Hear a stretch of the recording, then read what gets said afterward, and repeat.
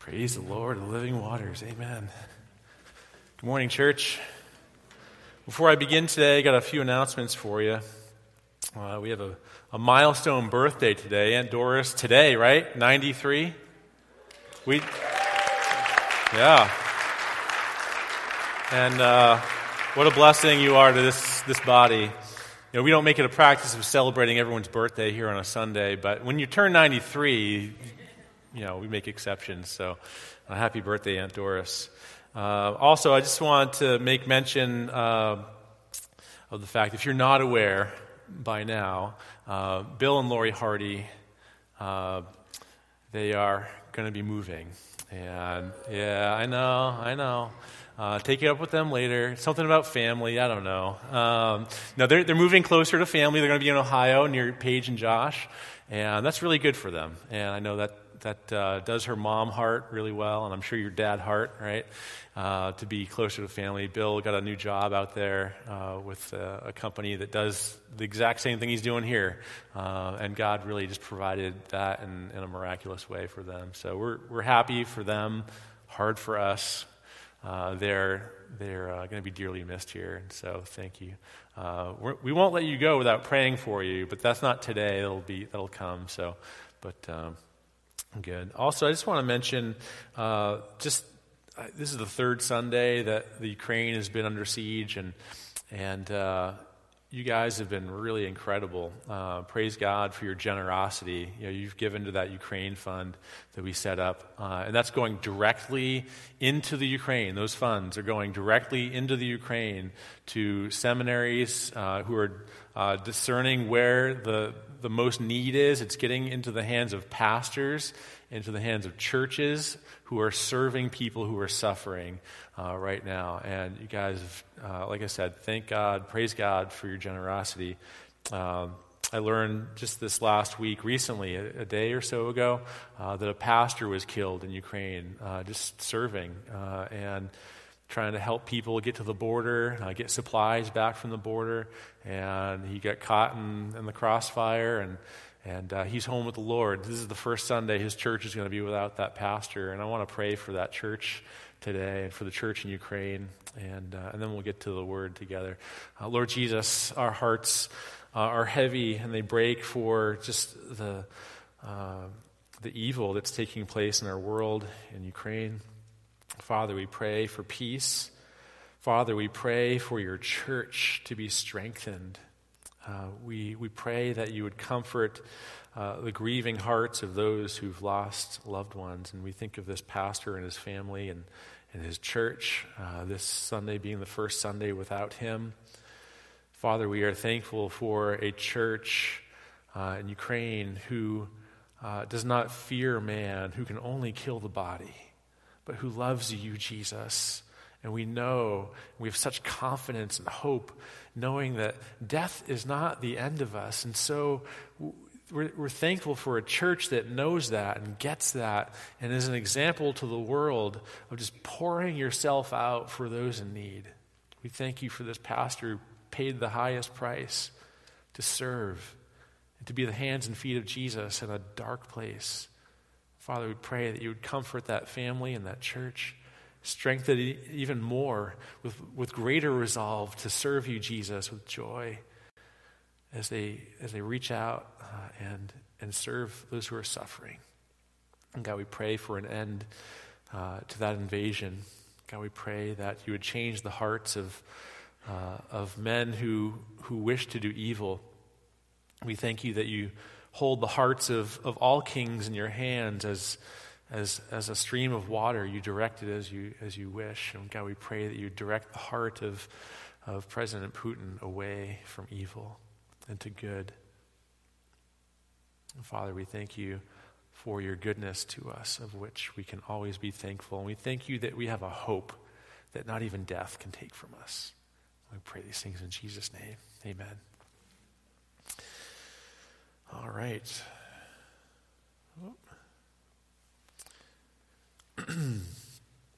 So a few weeks ago, we've been in the book of John, of course, but in chapter 3, we looked at a conversation that Jesus had with someone who we could call a social insider. a member of the religious elite. His name was Nicodemus. He was a Pharisee, educated, respected, highly religious, very moral. And Jesus says to this man, none of that matters. None of that matters. It counts for nothing. In fact, Nicodemus, you need to be born again. You need to start over. You need to go back to the beginning. You need to be born again. The kingdom of God needs to be given to you. It's not something that is earned by you. That was the message that Nicodemus needed to hear.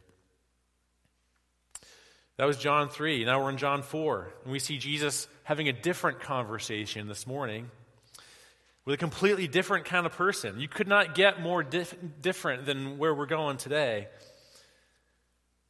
If Nicodemus was an insider, this woman that Jesus is going to talk to today was an outsider, a person who couldn't get more outside. She's an outsider. And Jesus offers the same gift of salvation to her as he did to Nicodemus, but he'll use different metaphors this time.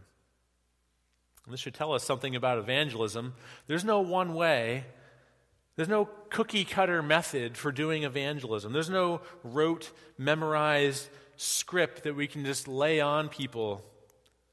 It doesn't work like that. Now, Jesus was a master at sharing the gospel with different people in different ways. It's the same gospel, but each time a different method, different metaphors, because Nicodemus and this woman are different people with different stories. In church, there are as many stories as there are people in this world, and they all need the same gospel. And Jesus could do this because he listened to them, and he knew their hearts. He knew people. And this requires a little more work for us who are not omniscient like Jesus, who knows the hearts of all men. And because of this, we need to listen more. We need to ask questions.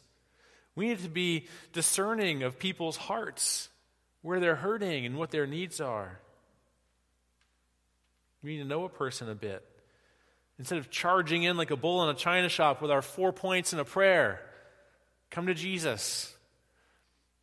They need the gospel, but we need to listen because we need to bring the gospel to people in different ways. Same gospel, different methods at different times for different people. Let's look now at how Jesus talks with this social outcast. Grab your Bibles. Turn with me to John 4. We're going to read verses 1 through 26 today. And if you don't have a Bible with you, feel free to use that Bible in the pew in front of you. And if you don't have a Bible, period, that's our gift to you. Take that home with you. We'd be happy to have you take that. And once you're there, I invite you to stand with me if you're able, out of reverence for God's word, and follow along with me as I read.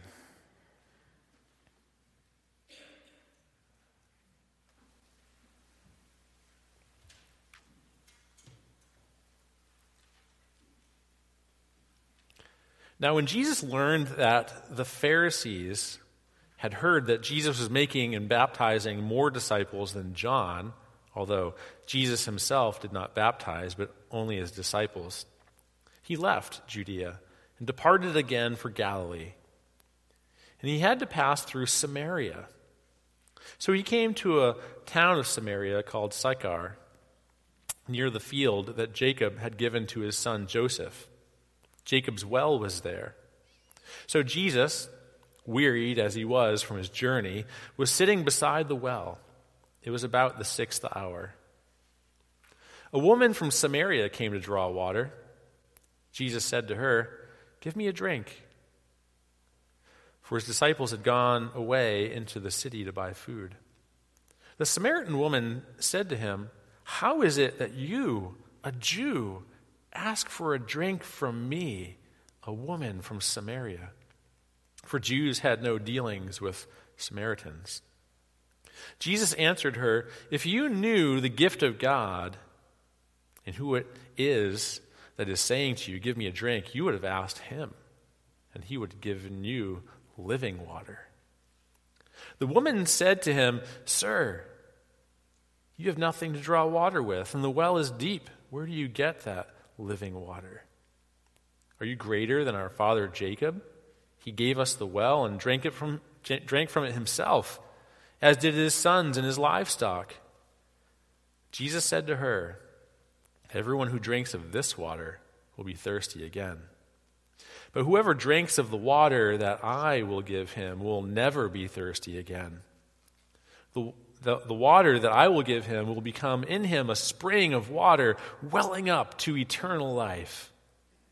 The woman said to him, "Sir, give me this water, so that I will not be thirsty or have to come here to draw water." Jesus said to her, "Go, call your husband and come here." The woman answered him, "I have no husband." Jesus said to her, "You are right in saying, 'I have no husband,' for you have had 5 husbands, and the one you now have is not your husband. What you have said is true." The woman said to him, "Sir, I perceive that you are a prophet. Our fathers worshipped on this mountain, but you say that in Jerusalem is the place where people ought to worship." Jesus said to her, "Woman, believe me, the hour is coming when neither on this mountain nor in Jerusalem will you worship the Father. You worship what you do not know. We worship what we know, for salvation is from the Jews. But the hour is coming and is now here, when the true worshipers will worship the Father in spirit and truth. For the Father is seeking such people to worship him. God is spirit, and those who worship him must worship him in spirit and truth." The woman said to him, "I know that Messiah is coming, he who is called Christ. When he comes, he will tell us all things." Jesus said to her, "I who speak to you am he." Let's pray. Lord Jesus, we thank you for your word. Open our eyes now, Holy Spirit, to see and understand, to behold the treasure that is before us. Expand our hearts and more and greater love for you, Father. And may we be a changed people because we spent time in your word together this morning. We pray these things in Jesus' name. Amen. You can be seated. I've got 3 points today.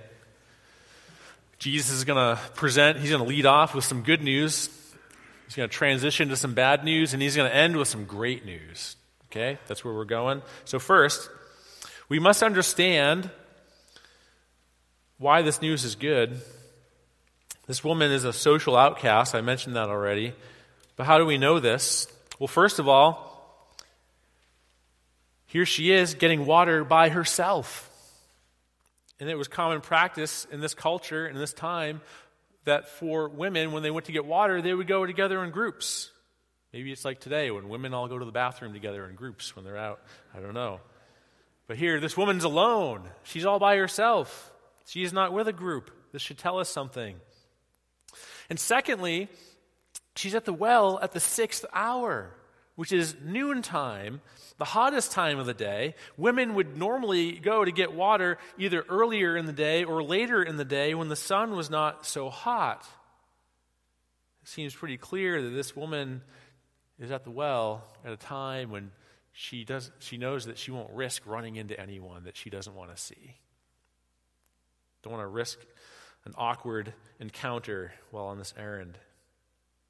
Next, she's a Samaritan. Samaritans were a mixed-race people, Jews who intermarried with pagans and corrupted the Jewish religion by mixing it with elements of pagan worship. And so Samaritans were despised people.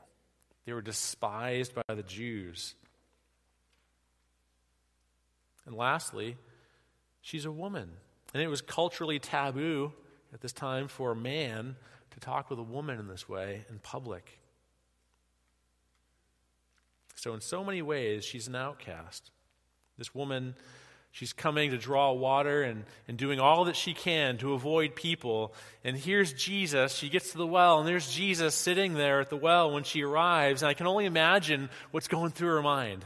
Oh, great. Someone else is here. At least it's not someone from the village who knows me, right? At least it's not someone who knows me. But he's a Jew. I don't want to go through this right now. I don't have time for this. I don't want to be trampled on again. And this woman has to know, has to have known nothing but scorn all her life from Jews. And here's a Jew sitting by the well, and she's got to be thinking, not again, not today. I don't need this today. She expects that Jesus will treat her in the same way that all the other Jewish people would have treated her. And it makes me wonder how many people today resist Jesus or keep him at a distance because they expect scorn and judgment. Maybe it was a bad experience with a church or another Christian. But how many people today resist Jesus because of what they expect based on their interactions with Christians and churches? I don't know if you've noticed this, but if you watch enough media, someone doesn't even have to have had a bad experience with a church. If you watch enough media, Christians are painted with very unflattering brushstrokes these days. Legalists, judgmental, hypocrites, backwards thinking, ignorant, right? Obstacles to progress. And so, like this woman is expecting, she's expecting the status quo scorn from Jesus. She's sitting there by the well, and she decides to keep to herself and say nothing. I'm just going to keep to myself. I can just picture that. I'm here, going to keep to myself. I'm not going to say a word. I'm just going to get my water and go. But notice this. Jesus initiates. He draws near. He initiates the conversation. He breaks the ice. He asks her for a drink. And this is how it is with Jesus. He's the one who always initiates. He's the one who always draws near first. And later on in verse 23, Jesus tells the woman that God is seeking people to worship him. God is seeking people to worship him. Not too long ago, it was trendy to call yourself a seeker church, and by that people meant, we're welcoming to people who are curious, right? But I think that we should be more of a seeker church in the sense that we have a God who's seeking you. We have a God who seeks people to worship him. So Jesus draws near. He initiates. Secondly, the fact that Jesus is asking this woman to do something for him is an act that dignifies. It's an act that dignifies. So often we're quick to think we've got to serve outcasts. We've got to serve people who are less fortunate than us. And there's good intentions in this way of thinking, but many times a person who's been pushed to the side all their life just needs to feel useful. They need to feel like they have some value, that they can contribute, that they can do something. And so Jesus dignifies her in asking her to do something for him. Jesus' approach is humble, and it invites a person who expects to be trampled on to serve him, to do a favor for him.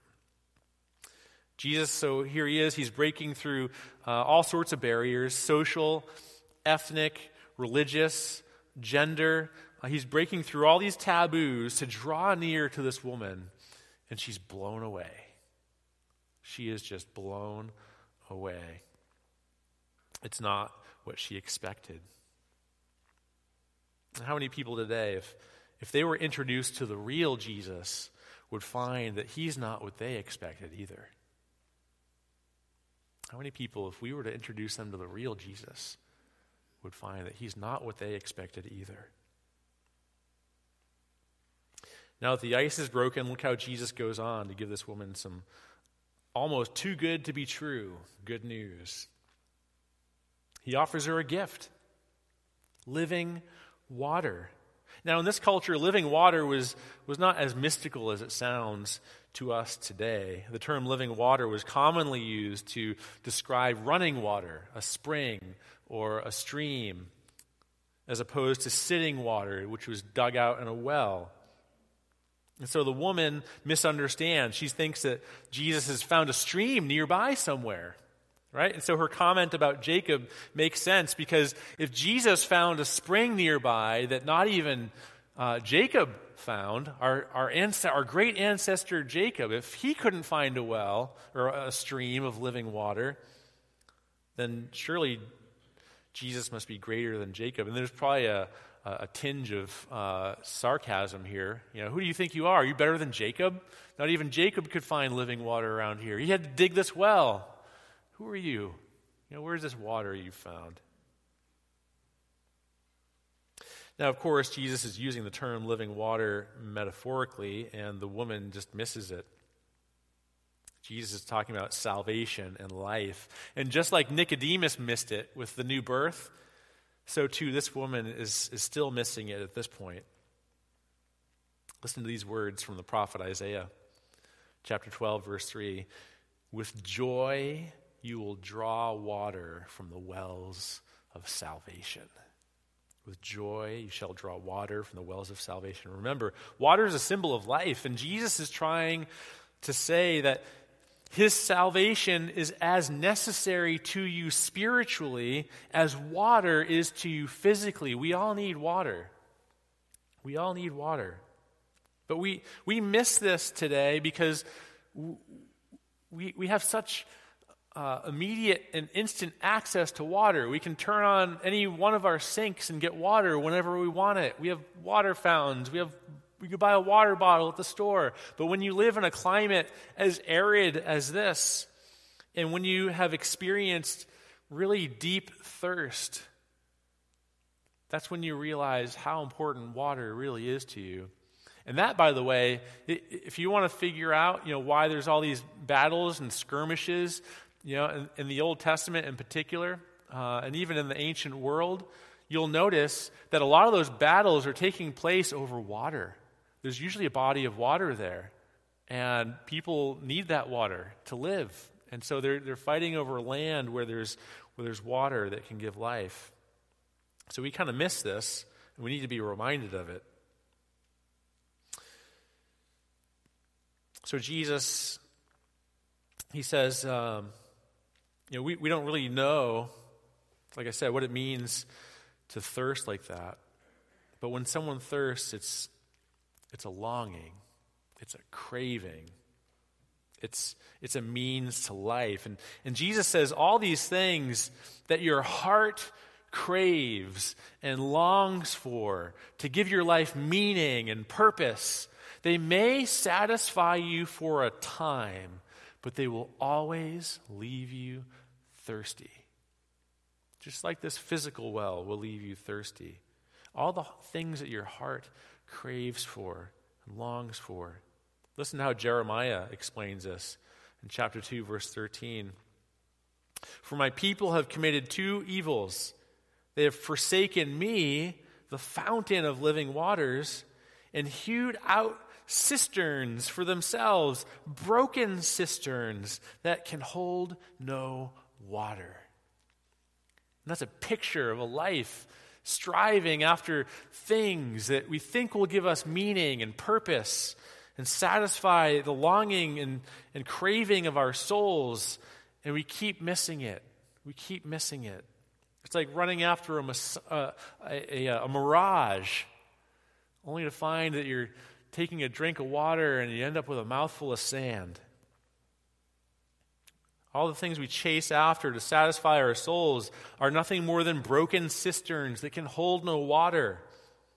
Money and possessions, success and career, popularity, sports and entertainment, sex and relationships, power and control. But Jesus is the only one who can give us what our souls most desperately long for. Only Jesus. And more than this, in verse 14, Jesus says that this water will change you. It will change you. It will transform you inside. This water will become a spring welling up inside you.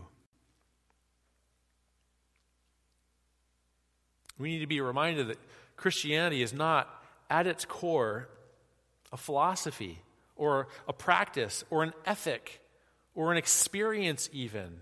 It has those elements in it, but it's so much more. It changes you. Christianity is something that changes you on the inside and gives you purpose. It gives you life. It gives you joy.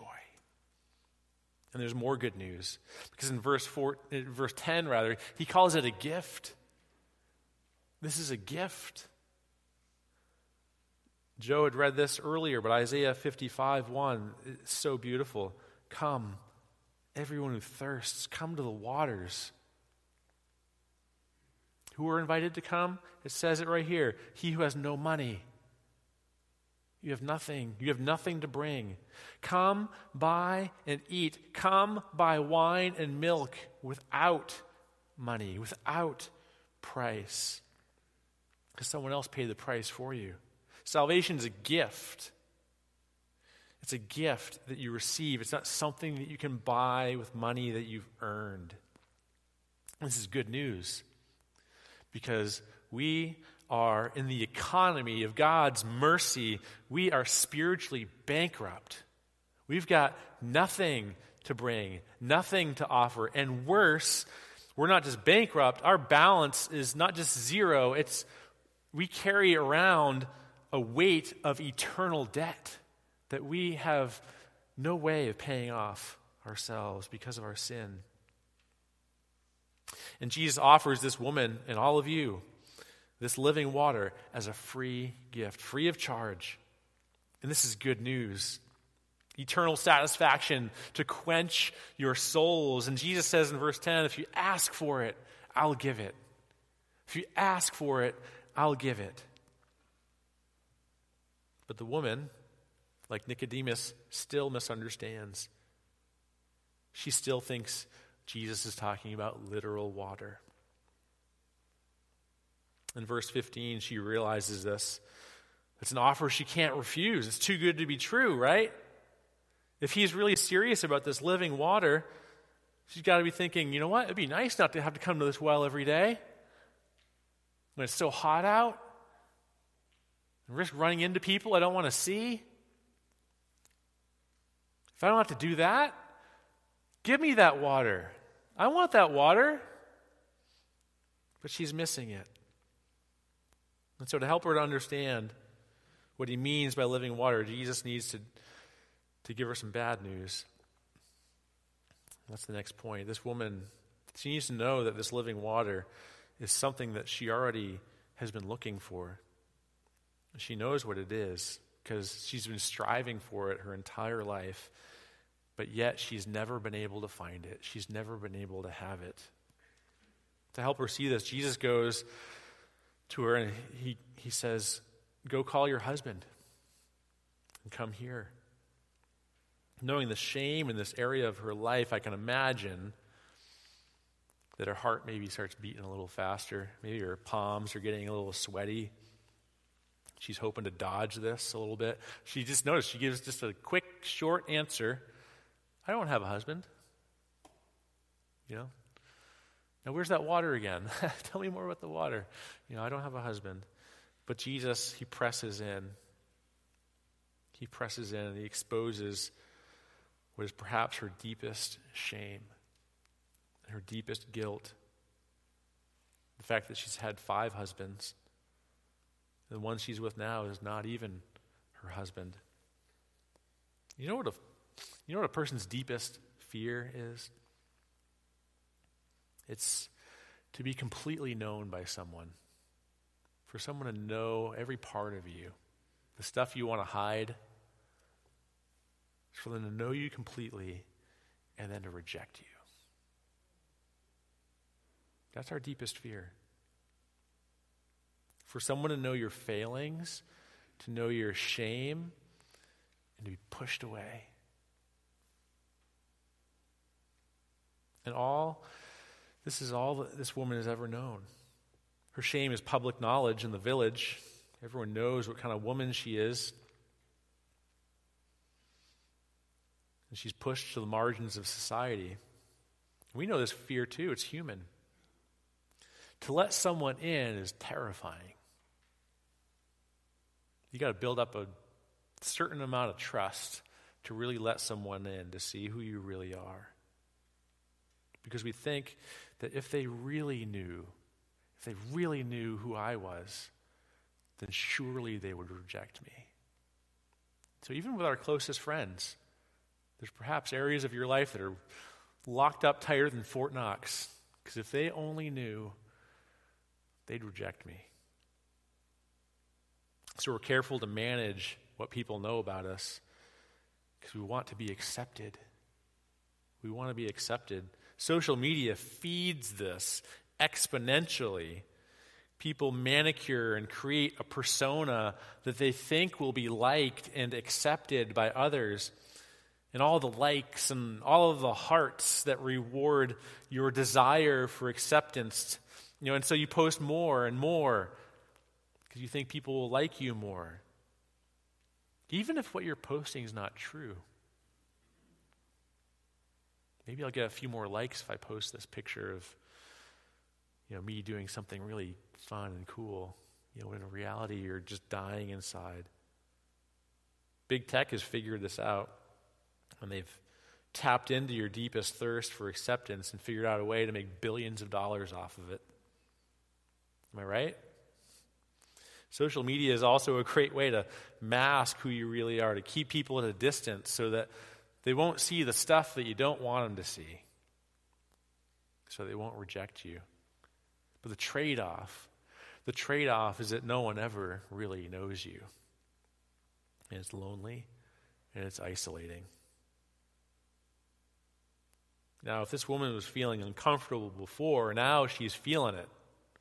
She's feeling it. Her business is out there. And Jesus is too close. He's too close. So she has to think quick. She's got to deflect. She's got to get the pressure off. And so, perceiving that Jesus must be some kind of prophet to have that knowledge, she tries to change the subject to a popular religious dispute between the Jews and the Samaritans. The Samaritans believed that the true place of worship was on Mount Gerizim, but the Jews claimed that Jerusalem was the proper place for worship and the temple. So let's bring this up. Let's get the pressure off of me. Let's get the spotlight off of me. Let's talk about something religiously controversial, because that's a lot more comfortable. But this doesn't derail Jesus. He will use this masterfully to tie it all back together to the deepest need of her soul. And he's going to give her great news. So here's some great news. This is our last point. First, notice that Jesus addresses this religious controversy only briefly. Essentially, he's saying, that old argument about location, that's old news. That's old news. Soon, that's going to be irrelevant. We're not going to be talking about where we worship. That's going to be way old news. Jesus is going to show her that the transformation of the living water that he offers is what will make buildings and locations a thing of the past, completely obsolete. Look at verse 23. He says, "But an hour is coming and is now here when the true worshipers will worship the Father in spirit and truth. For the Father is seeking such people to worship him." Remember that whenever Jesus uses this term, hour, we've talked about this before, I think, when Jesus was at the wedding. Whenever he uses this term, hour, especially in John's gospel, he almost always is referring to his death, his coming death and resurrection.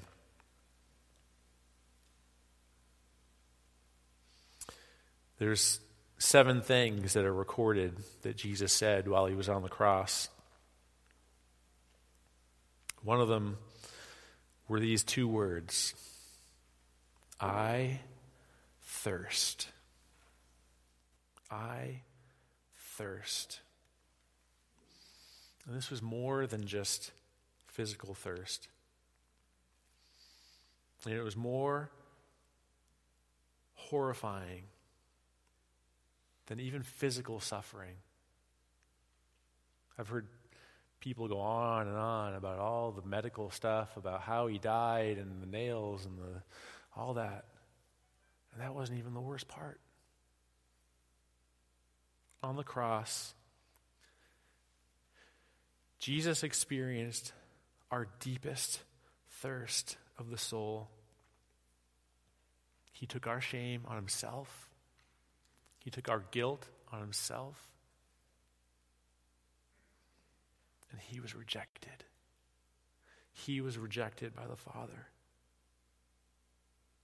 He was denied quenching for this eternal thirst that he experienced. On the cross, Jesus took all of our sin, all of our shame on himself. And for the first time, he who only ever knew perfect fellowship with the Father experienced something that he never had before, the hell of rejection.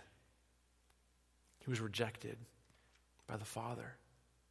Why would Jesus do this? It was the only way to make true worshipers that Jesus talks about here in this passage. Worshipers who would worship the Father in spirit and truth. The only way to have the living water for your souls is in Jesus, who is the truth.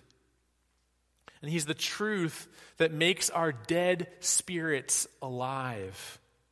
This is what spirit and truth means. John says it here later on in his gospel, chapter 14, verse 6. Jesus said to him, I am the way and the truth and the life. No one comes to the Father except through me. It's only in spirit and truth. It's only in Jesus who can make your spirit alive, who gives you that living water. And remember what our deepest fear of humanity is? Remember that? Is to be completely known and to be rejected.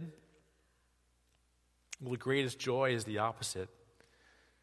Is to be completely known. Shame and all. And to be accepted. It's to be welcomed.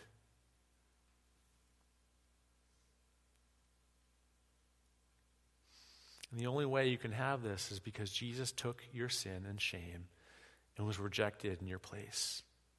Jesus thirst so that you could be quenched by the living water. Remember what Jesus told the woman in verse 16?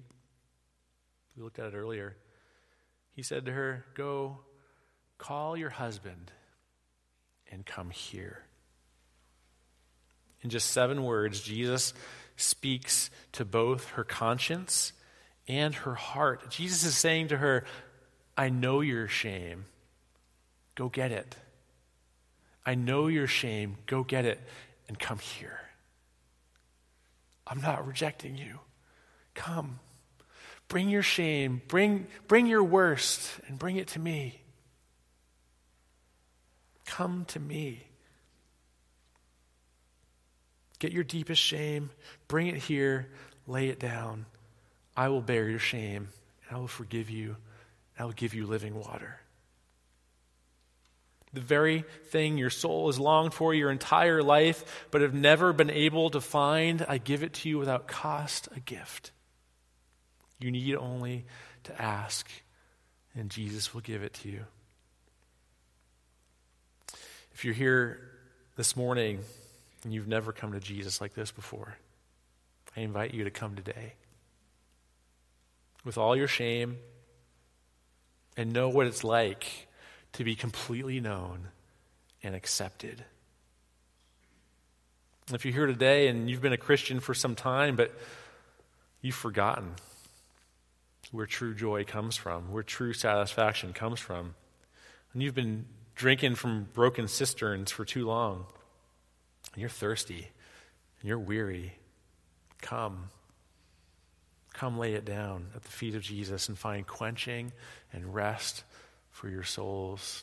I don't do this often, but today just feels appropriate.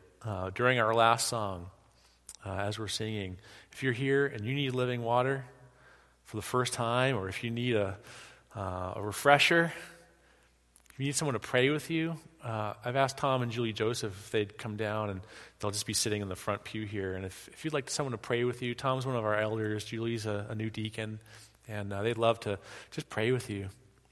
So if you need living water, if you need to come to Jesus today, come during our last song. And here are the lyrics. I'll invite the team to come up now. Here's the lyrics. We're going to sing these in a moment. Come out of sadness from wherever you've been. Come brokenhearted, let rescue begin. Come find your mercy, O sinner, come kneel.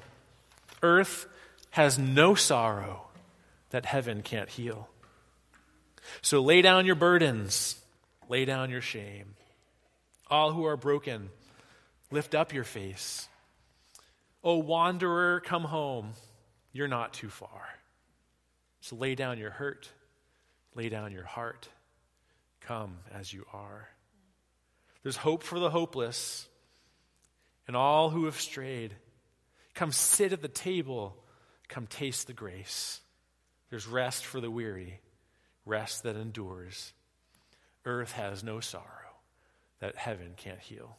Let's sing this together.